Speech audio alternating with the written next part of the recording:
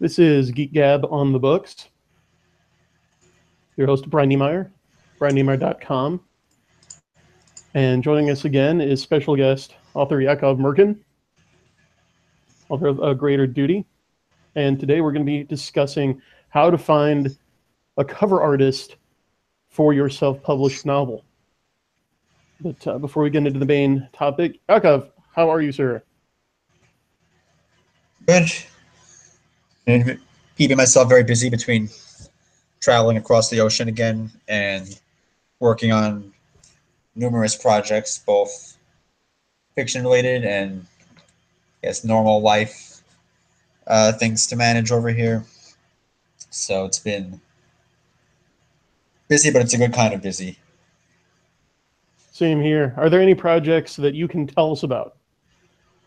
Well, I actually did a blog post, I guess, a week or two ago, just briefly going over my plans for the next couple of years of fiction stuff.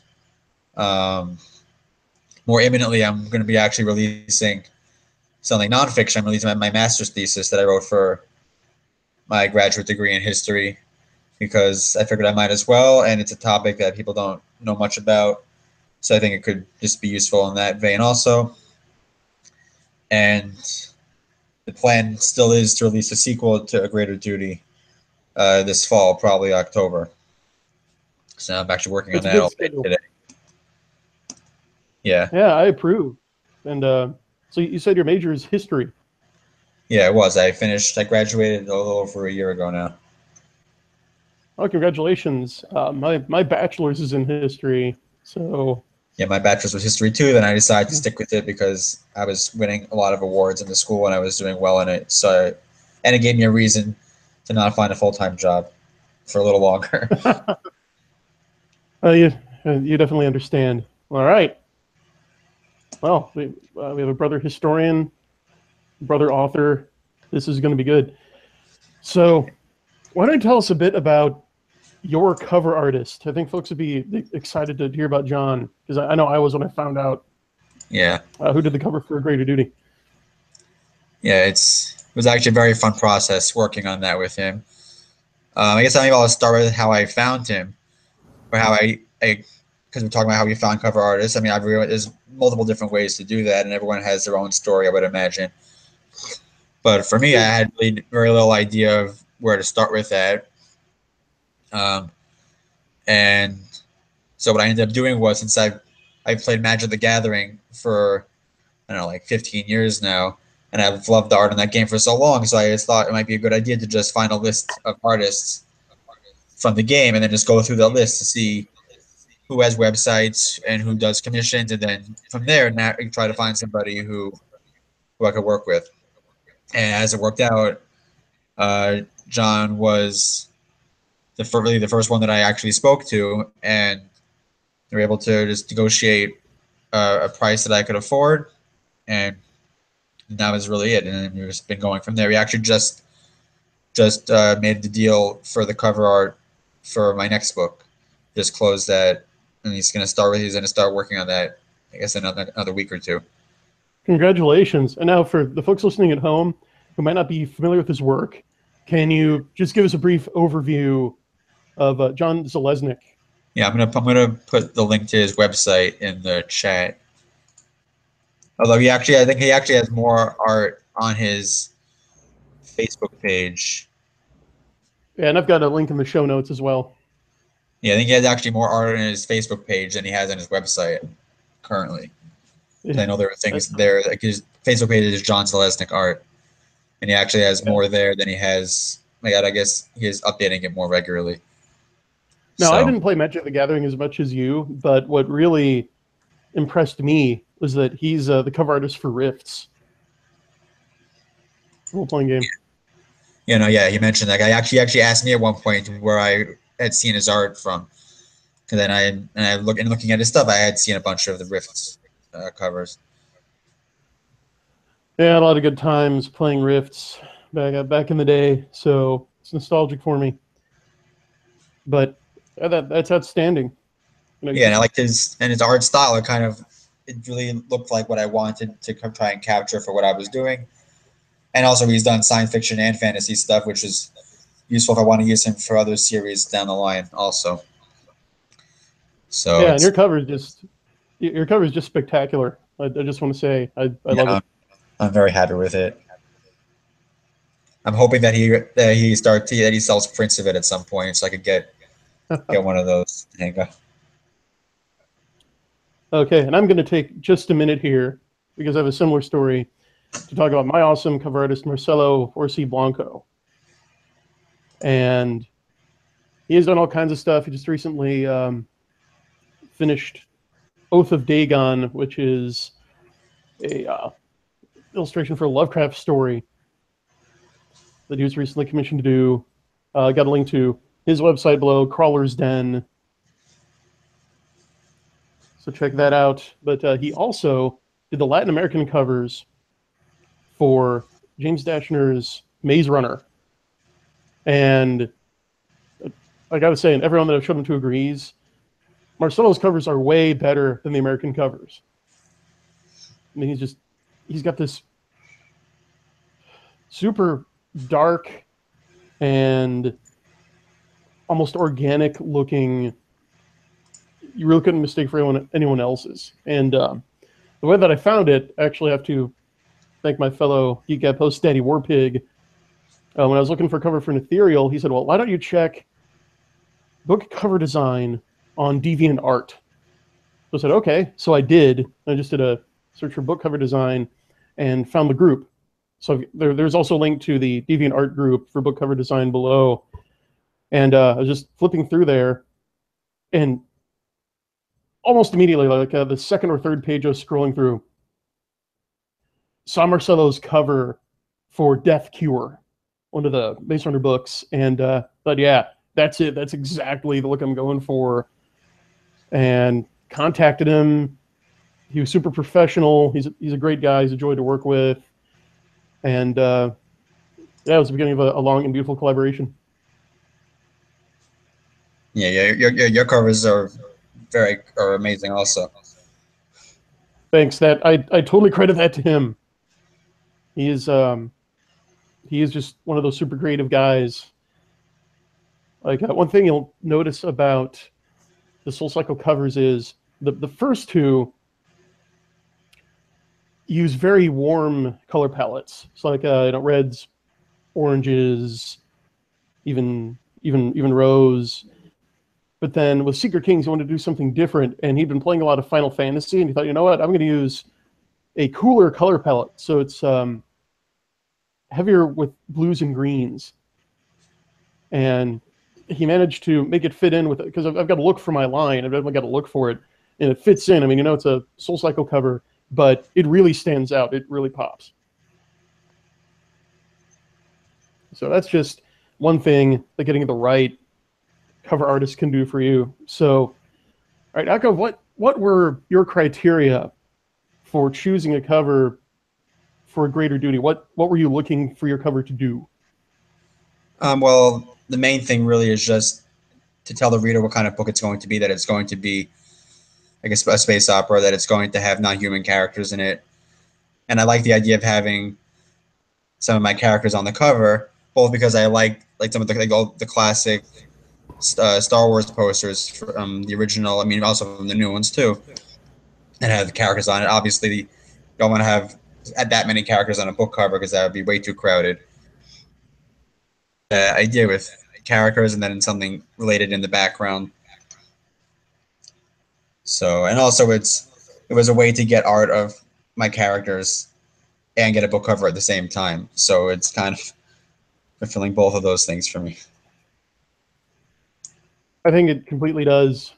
Again, it at a glance, and even in thumbnail size, which is super important, you can discern all of those things from your cover. You know, it's space opera. You know, they're non-human characters. You know that it's action oriented with the characters in action pose holding the weapons. I mean, John, of course, did a fantastic job. And I should add that it looks even better. And it looks even better on the paperback. Yeah. So if anybody wants to buy a copy, it looks even better in print. I can only imagine. So yeah, I suppose we should take a moment to lay out exactly what a good book cover does. And you hit some of the high notes there, but in your experience, what makes a, just in general for anybody, a good cover? I mean, for me, I just like if I see a cover and it just makes me want to look at it more. Just like I don't have any specific things I look for in covers. Just anything that draws my eye, makes me want to pick the book up and then read the back. I mean, it's nothing too complicated. I would second that. Yeah, I'd say that a good book cover should, at a glance, give you an idea of the tone, genre, and some of the story of the book. And it should make you want to pause and flip it over to read the blurb on the back. And then the blurb on the back should make you want to read the first couple of paragraphs of the first chapter. And then the first couple of paragraphs of the first chapter should clinch the sale. Yeah, sounds right.